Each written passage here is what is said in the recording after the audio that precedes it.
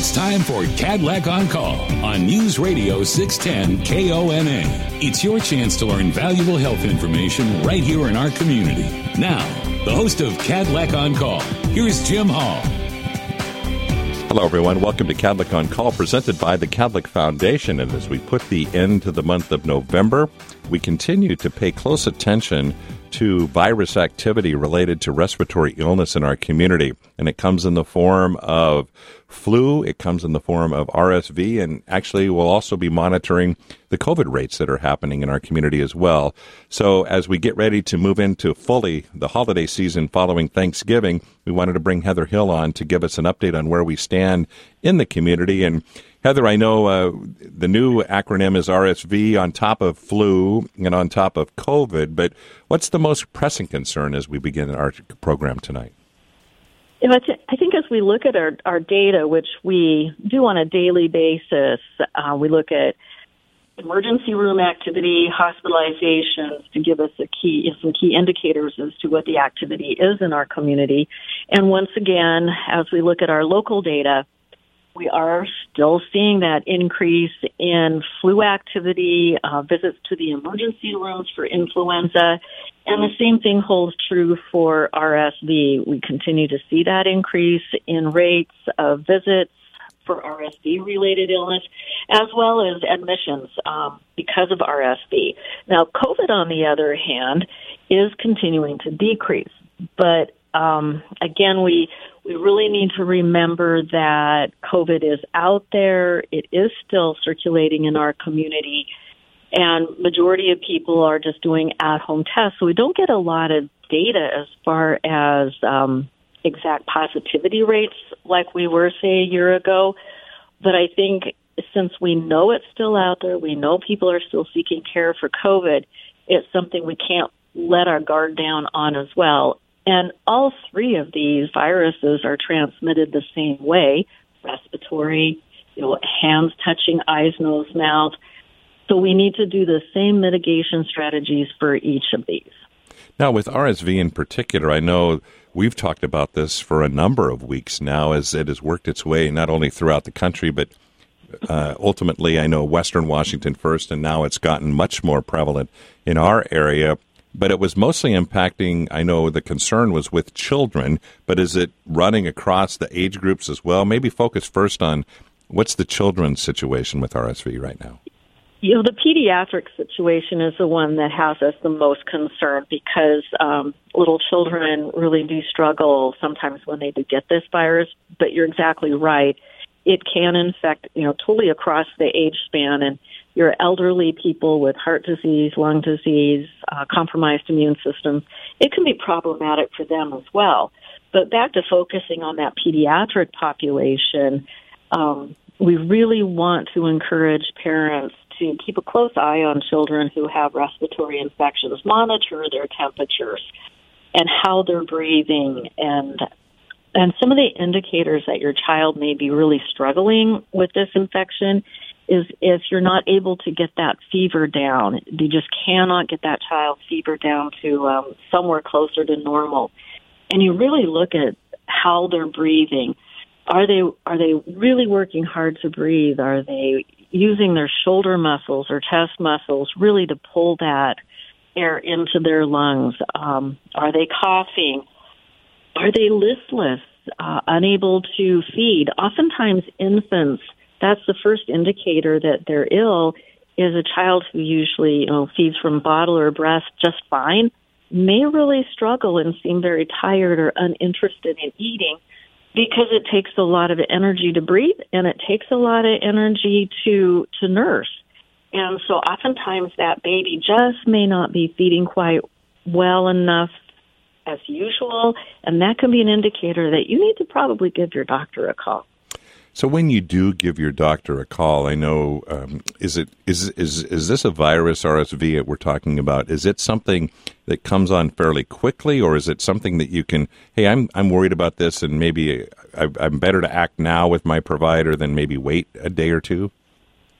When you have a child, especially a very young child, who's starting to show symptoms of hoarse, scratchy throat, has a cough, is starting to show the difficulty breathing, congestion, that's when you really do need to reach out to your physician, especially in the very young children under the age of 4, and get some advice as to what to do.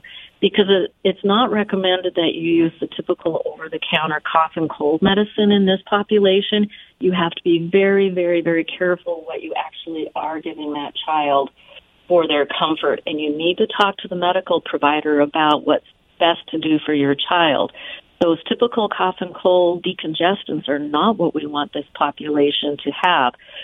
To clear out those nasal passages, we really do encourage those little bulb suctions that you get from, the nursery when you bring your baby home from the hospital. You want to help get those nasal secretions out. You want to use the cool humidity in the room so that child does have humid air to breathe, and keeping them hydrated as much as possible to keep those respiratory fluids as thin as possible so that they can clear it by themselves. And I was going to say, I know at the height of COVID, that was that challenge was, when do you go to the hospital? And I'm sure it's the case in this instance. But when you're dealing with infants and especially children, that the error is on the side of going to the hospital. But obviously, right. I know that places strains on the hospitals. What should a parent do in order to hopefully not require a trip to the hospital? Right. Start with your primary care provider, your pediatrician first, and do some of the things that I just talked about to try to give your child some comfort. And then certainly use the many walk-in clinics that we have in our community. We know that they're being strained as well, but that's the next step. But honestly, if your child is starting to show blueness around the lips, maybe the fingernail beds are looking a little dusky, they're really struggling to breathe, and you cannot manage that temperature, that's when you probably need to consider going to an emergency room. Unfortunately, all of our hospitals across this area, our Mid-Columbia region, are facing potentially long waits in the emergency room because they are just so very, very busy right now with all kinds of illness, particularly respiratory illness.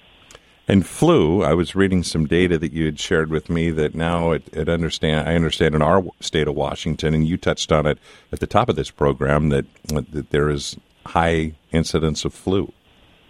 Right. The Center for Disease Control publishes a map, and the worst situation is when your state turns a very dark burgundy red, and Washington State has hit that. So that's an indicator to us that Washington State is at extremely high rates of influenza activity.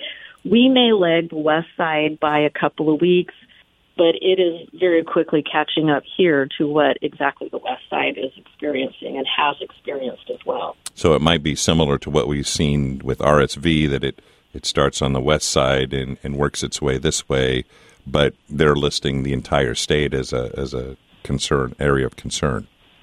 That's correct. And that's why it's so important right now for us to get our flu vaccines on board for us and our children, our grandparents. Everybody should get flu vaccinated and get that COVID vaccine or that booster or that bivalent booster that you're due for. Because if you can help prevent severe outcomes to COVID or influenza by getting vaccinated, and if you happen to catch RSV that there is no vaccine for, you're going to do better with just one infection than perhaps catching both RSV and flu at the same time, or RSV and COVID at the same time.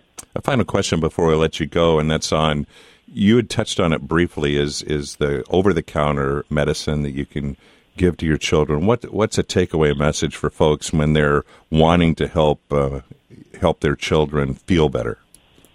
Read the label, look at the age that it's intended for, and meticulously read the dosing, because you need to use the droppers or the device that comes with the medication to dose them correctly. Don't just use that spoon out of the drawer. You could overdose a child very quickly. They're little, they don't carry a lot of weight, and if you overdose them, you can have some pretty bad outcomes. So before you start using over-the-counter meds, run it by your pediatrician, read the label, make sure you're using age-appropriate, and don't use adult version over-the-counters on children. Heather Hill with the Benton Franklin Health District. As always, thanks for your time. Lots of useful information on the Health District's website at bfhd.wa.gov, and also relative to flu, the CDC has a great website too at cdc.gov. Back with more of Kadlec on Call right after this. You're listening to Kadlec on Call on 610 KONA. This program is not a substitute for direct consultation with your own healthcare provider. Always consult your healthcare provider for your specific condition, especially if you have or suspect you may have a medical problem. Now back to Kadlec on Call. Here again, Jim Hall.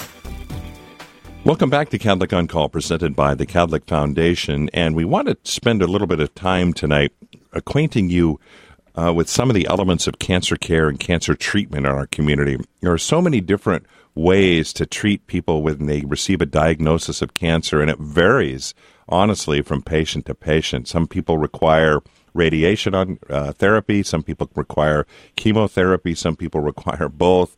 Some folks, unfortunately, require surgery. So we wanted to bring to the program tonight Dr. Sherry Zhao as a radiation oncologist with Kadlec's Tri-Cities Cancer Center. And Dr. Zhao is a specialist in the radiation oncology side of things. And first of all, Dr. Zhao, thanks for taking the time to be with us. I know it's a busy time in your world, but maybe for our listeners, why don't you begin talking about what role radiation oncology plays in the treatment process of someone diagnosed with cancer? Sure. Thank you so much, Jim. I really appreciate the opportunity to talk about things that I am obviously very passionate about. So to answer your question, there are three main modalities to treat cancer: surgery, chemotherapy, and radiation therapy. And I think out of the three, radiation is probably the least well understood amongst most people, including a lot of physicians. So the way that we do things is we treat the cancer locally. I tell my patients that it's sort of like surgery without the cutting. But it's not a treatment that goes throughout your body like chemotherapy does. So the side effects are going to be very localized to where the tumor is. So radiation, obviously, folks relating to the Hanford legacy of the Tri-Cities are familiar with radiation and probably how it works. But when someone has a regimen or a treatment plan that includes radiation, I know it varies from patient to patient, but in general, what would that require? Yeah, that's a complicated question because there are many different forms of radiation as well. When we think about radiation, the concept that most people are familiar with is exposure, just background radiation and being closer to a site like Hanford. But you can actually give very large doses of radiation when you're targeting not the entire body, but a specific location. The main way that we give radiation is by using something called a linear accelerator, which is a huge machine that essentially creates electrons that turn into photons. And that's what we use to treat the cancer. The way that the radiation beam works is that the machine delivers radiation from all different angles while rotating around the patient. And so the doses converge on where the tumor is, and that gets high doses of radiation. There is, of course, some dose going to the normal organs, but we have very complex techniques that we can use these days with greater computer technology and also much better imaging modalities where we can spare a lot of the organs from radiation that we want to protect. And that is something that developed, I would say, in the last 20 years or so. So the concept that, people have of radiation back in the 70s is very different from what we do these days. And how the patient weathers it, has that changed for the better too? Tremendously. I would say maybe even more so than the computer technology that allows us to create much more complex treatment plans that, a human simply cannot. The emergence of CT planning and guidance has really helped that case. Back in the day, we did most things on X-rays, and you would have to basically cut out a lead block corresponding to the areas that you want to block, and essentially aim a beam from the front and the back, maybe from the sides as well. Whereas these days, the beam can really deliver radiation at an infinite number of angles as it is rotating around the patient. And at the same time, there are huge lead leaves that constantly move while the beam is rotating. So that, in addition to just the beam approaching from different angles, it can also modulate the intensity of the beam as it's moving around. Interesting. So if someone, and again, I know as you touched on it, the treatment plans differ, but a basic treatment plan for radiation, is it like folks could come in daily for a period of 5 or 6 weeks or more? Yes. So the conventional way to deliver radiation was smaller doses per treatment. And the thinking behind that is that cancer cells have a hindered ability to repair themselves, which is why they tend to turn into cancer in the first place, whereas normal cells have a much better ability. And so if you give low doses of radiation on a daily basis, you're basically allowing the normal cells to repair themselves in between the treatments. So it's supposed to be more efficacious against cancer. We've evolved as a field as well. So there are other technologies that we use. One is something called stereotactic radiation, and it's being more and more widely used for different cancers. It's where you deliver high doses of radiation with pinpoint precision and a sharp dose fall off around the tumor. And again, we're able to do this now with better technology. And that can be as few as one treatment and up to about 5. And that would be delivered every other day. But you're right, the conventional way of delivering radiation would be daily treatments for about 5 to 6 weeks. Fascinating, and I'm sure, there are so many elements of a treatment plan for someone diagnosed with cancer. I'm curious, how did you, when you decided to become, first of all, a physician, decide to move toward radiation oncology? It's a really interesting field. It's not a very common field that even medical students get exposure to.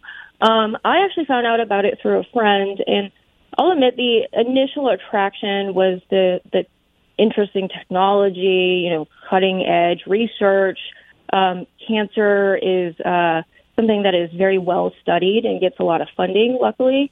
So if you, like being on the edge of research and constantly learning, it's a terrific field. When I managed to do a rotation in it, I really loved how much time we get to spend with patients. We can, even over an hour with a patient in one encounter, which is pretty remarkable in the field of medicine, and you really get to know these patients. I also just find it very beautiful and poetic that we're curing cancer with light. And there's just so many things I really liked about the field. I think you can also really excel as a physician, not just being a good clinician or knowing the data, but also if you know more about physics and radiation physics and biology in particular, you're able to provide more individualized treatment plans with patients. And, just a lot of neat things about the field, such as being able to really read your own scans. That's another aspect that I really love about it. Now, we have just a minute before we have to go to a commercial break, but I'd like to, before I want to spend on our next segment a little more about your background, but before we do, maybe to set up a little biography segment with you, Dr. Zhao, a little bit about you migrated, or you zeroed in on the radiation, to pardon the pun, the radiation side of the cancer care. But when you went to medical school, were you always planning to do something relative to taking care of people with cancer? Not at all, actually. I was actually an art major in college, and I ended up working for a biotech company sometime after. And that's really what drew me to medicine. But I didn't have a great sense of what exactly type of doctor I wanted to be. Well, we'll have to come back in a moment because I'm curious now, how do you go from an art major to an oncologist? Because it's a fascinating, maybe just give our listeners a little bit of a 20-second tee up for the next segment, if you would. Sure. So the company that I worked for during that interim was really neat. We looked at creating novel antibiotics from bacteria that had never been cultivated before. And so we would go through, thousands of bacteria, find hundreds of compounds, and maybe hope for one that ended up being successful in some way. So at the time, I really felt like even though my day-to-day life was pretty interesting, I wanted to see more of the, direct connection between what we were doing in the bench sciences and how that actually ended up helping patients. That's what drew me to med school, and we can talk after your commercial, Jim. Awesome. We'll be back with more of our conversation with Dr. Sherry Zhao at the Cancer Center right after this. You're listening to Cadillac On Call on 610 KONA. This program provides general information only. Any comments or information presented are strictly for educational purposes. Cadillac and 610 KONA do not endorse any of the suggestions made by the presenter or callers. Now back to Cadillac On Call. Once again, Jim Hall. Welcome back to Cadillac On Call, presented by the Cadillac Foundation, and we're visiting with Dr. Sherry Zhao, a radiation oncologist at the Cadillac Tri-Cities Cancer Center, and a fascinating discussion, just a little bit about your background and a little more detail on radiation oncology. Dr. Zhao, if you would, you were an art major, and now you're an oncologist, and you touched briefly a little bit on what led to that transition. Once you chose that to get to med school, talk to us a little bit about what goes in the training, the amount of schooling and education and training that's required to become what you are today, taking care of cancer patients. Sure. So med school is 4 years. I actually had a great time. The first year, we learn about the normal processes of the human body. The second year, we learn more about pathologies and abnormal things that can happen. And then the third and fourth years are more clinical. After that, I did an internal medicine intern year. I really wanted the experience of having complex medical patients with a lot of, disease processes that are going on at the same time to take care of, because I felt like as an oncologist, you need that sort of background. And then I did 4 years of radiation oncology residency. So in total, about 9 years. And where did you do your training, and what brought you? How did you end up in the Tri-Cities? Is it close to where you have been, or are you an official transplant? Well, I did all of my training on the East Coast. I went to med school at University of South Florida, followed by residency at Beth Israel Deaconess in Boston, and then residency at Virginia Commonwealth University in Richmond, Virginia. What really kind of drew me out here, my husband took a job out here, and I visited a few different practices, and the Cadillac Tri-Cities Cancer Center, I promise I'm not biased here. It really is a special place. Everybody I met was extremely mission-driven. Everybody has the goal of taking care of the entire patient, and not just, the cancer treatment part, but the 4 pillars of the Cadillac Tri-Cities Cancer Center is early detection, prevention, survivorship, in addition to the treatment. I just really, it's very palpable as soon as you walk in how much the staff cares about the patients. And we also have just an incredible group of patients as well. And a little bit, if you would, we touched on the role that radiation oncology plays, but there are so many elements to a treatment plan for someone, regardless of what type of cancer they're diagnosed with. And is that part of, again, that specialness that you talk about, the ability that you need to have a cohesive team so that when, obviously when somebody gets a diagnosis, it's a shock. And so you want to make sure that course of treatment is as seamless and as patient-focused as possible. Is that the goal? Exactly. And that's a major important aspect that you brought up. Delays in treatment can be caused by not having a cohesive team. And, here at Cadlick, we have tumor boards with everybody present. We have very involved physicians from radiology, surgery, pathology, and obviously radiation and medical oncology. And at the facility itself, we have a dietitian, nurse navigators, social workers, palliative care, a really robust research team. So pretty much everything a patient needs can be found on site. And you brought up an interesting term, and I know we have focused it from time to time on this program. And that's the term called a tumor board. For our listeners, explain what that is. Yeah, so it is where a group of us get together, and it happens at Cadlick it depends on which tumor board. We have quite a few, but usually about once every 2 weeks, depending on the disease site. And we get together and talk about complex patients, and the point is to have a multidisciplinary discussion from all specialties involved. Cancer treatment, like you said, is very individualized, and even for the same stage of cancer and the same type, one patient might be better off depending on things like, anatomy and performance status and their wishes as well, obviously. They might be better off going to surgery or radiation or chemotherapy or some sort of combination of the three.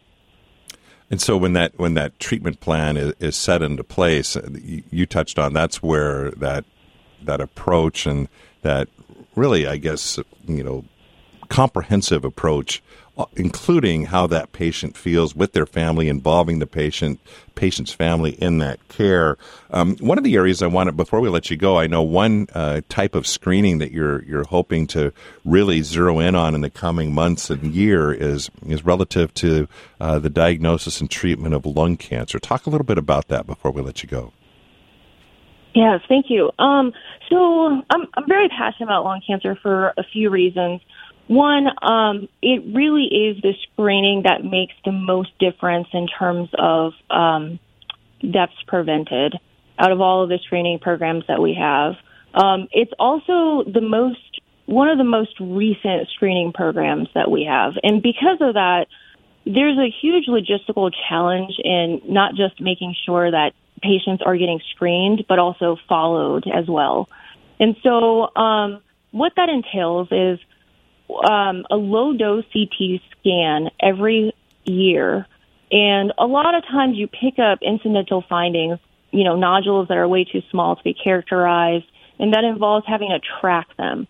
And so at the Cadlick Tri-Cities Cancer Center, we're approaching this using multiple ways. One is we have a grant in conjunction with SCCA on how to better screen these patients in a more of a community setting.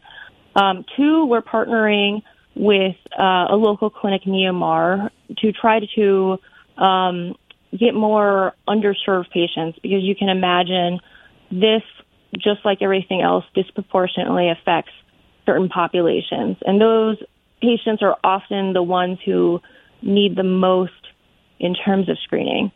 And we're hoping to have an event at the Cancer Center sometime in January.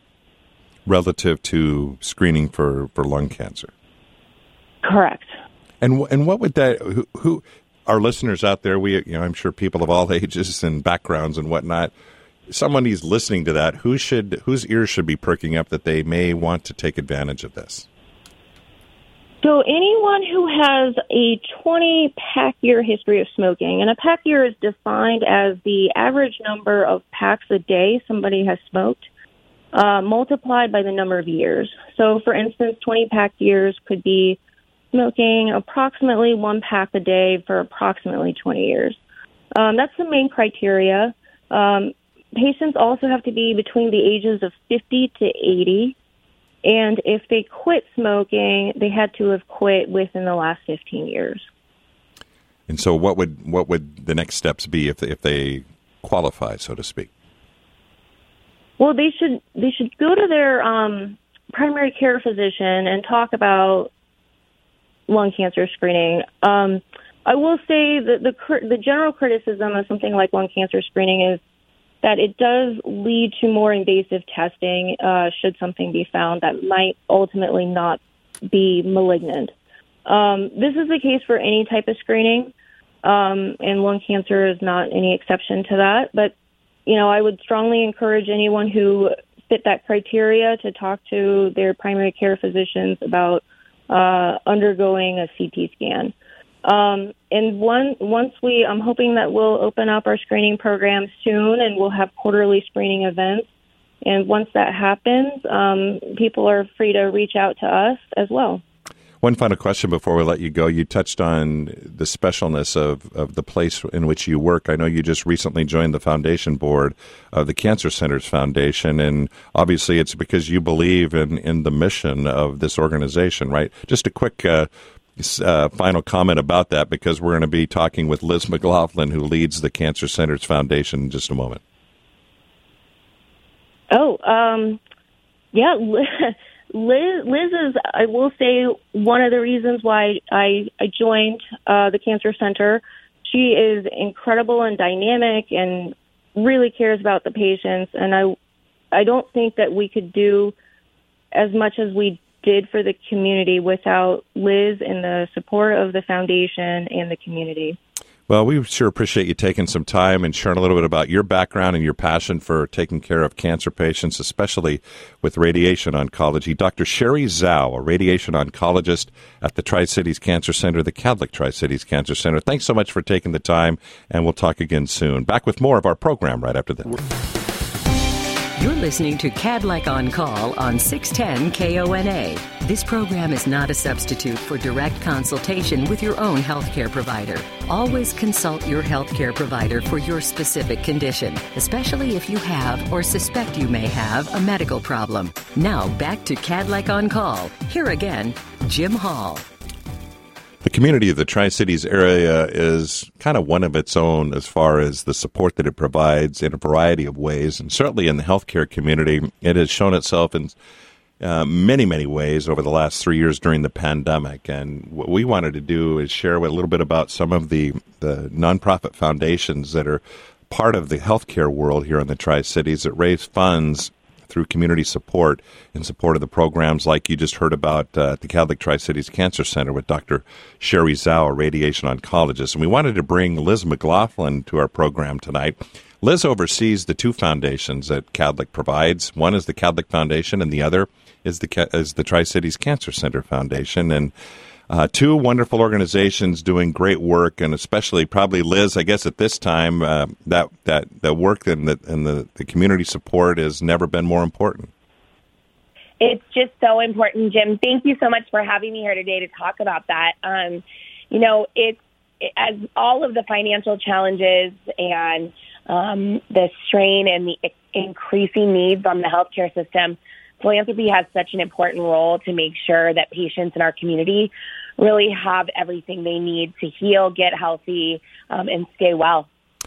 And it comes in many different ways, does it not? I know, there are certainly visible facilities throughout the Tri-Cities that have been community supported on the Cancer Center campus, on the Kadlec Hospital campus, and throughout the Kadlec community. There are others programmatic that provide tremendous support. Talk a little bit about the role that the foundation plays in that, because it could be bricks and mortar and it could be vital safety net services that are part of this philanthropy effort, right? Yeah, absolutely. We're really here for the needs of the healthcare system that we serve. And so we work together with the executive team at the hospital, with our providers, with our caregivers, to really figure out where philanthropy can make a big difference. So that can be something like our recent Da Vinci robotic surgery campaign that's buying really critical equipment for the hospital. But it also can be to help support, patient navigation at the Cancer Center, or our Healthy Ages program that impacts older people in our community who are staying healthy and staying active. So it's a very, very broad support that we're able to give. And I think that because of that, we really are able to impact everyone, regardless of their financial situation, their insurance situation, their health situation. At some point, everyone in this community will be touched by philanthropy and healthcare. And you touched on a project called the Da Vinci Project, and just a brief explanation of that. It's robotic technology that's used in surgery, and Kadlec, I know, has had one for a number of years, but there is so much demand for it. There's been a desire to add an additional robotic surgical technology to allow more patients to get this care and stay in the community for care. Yeah, absolutely. So the access is a great need we have right now for people to be able to access and receive surgery on that if their care would work. So, for us, we look at it in two different ways. The Kadlec Foundation steps up because it's an important piece of our surgical unit at the hospital. And the Cancer Center Foundation also gets to partner because many oncology patients can benefit from that. And right now, because the demand is so high, some people are having to wait for that care. And so that's another way that philanthropy can step in and make a huge difference to people, just by making sure that access is always there for patients, regardless of what they need. And, it's great for us, too, to be able to help support our surgeons and our surgical techs and our nurses who do that important, critical work every single day, making sure that they have all the tools that they need. I really think that that's the beauty of nonprofit healthcare is, we're not here to pay out shareholders. We're here to invest in our community, and philanthropy just has such a huge part of that. And really, on this Da Vinci project, it's about a $2 million piece of equipment, and the community has already invested. The Kadlec Foundation, as you touched on, has already committed $1 million toward that cost. And talk a little bit about the Cancer Center's role and how the public can be involved. Yeah, absolutely. This is a great opportunity if you're considering making a donation to improve the health of our community. This is a place where your dollar is going to go a really long way. So the Cancer Center Foundation has stepped up and said for every dollar of the first $500,000 in community contributions through the end of this year, we're actually going to match it through our endowment, through funding from our endowment.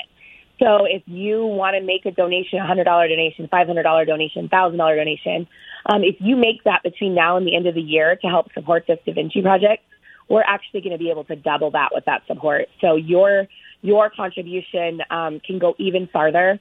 And again, we never know, any of us, when we may need this surgical system. And to know that Kadlec has our community's back and that we're going to have the access to it because of these donations in the community, I think really means a lot, and your contribution can make a real difference. And if people want to get involved, I guess is probably the best way tonight to share with them is social media. Everybody's social media savvy is through social media channels for both Kadlec and the Cancer Centers Foundation. Yeah, I think that's great. If you're on Facebook, go on there and like Kadlec, like Tri-Cities Cancer Center Foundation. It's the place where you're going to get the most up-to-date information about what we're doing, how we're investing your contributions, and really, honestly, how you can make a difference in the lives of patients in our community. Liz McLaughlin, the director of the foundations at Kadlec, the Kadlec Tri-Cities Cancer Center Foundation, as well as the Kadlec Foundation. Thanks so much for taking the time, and thank you for listening. Very insightful show tonight. We'll be back with more next week. Good night.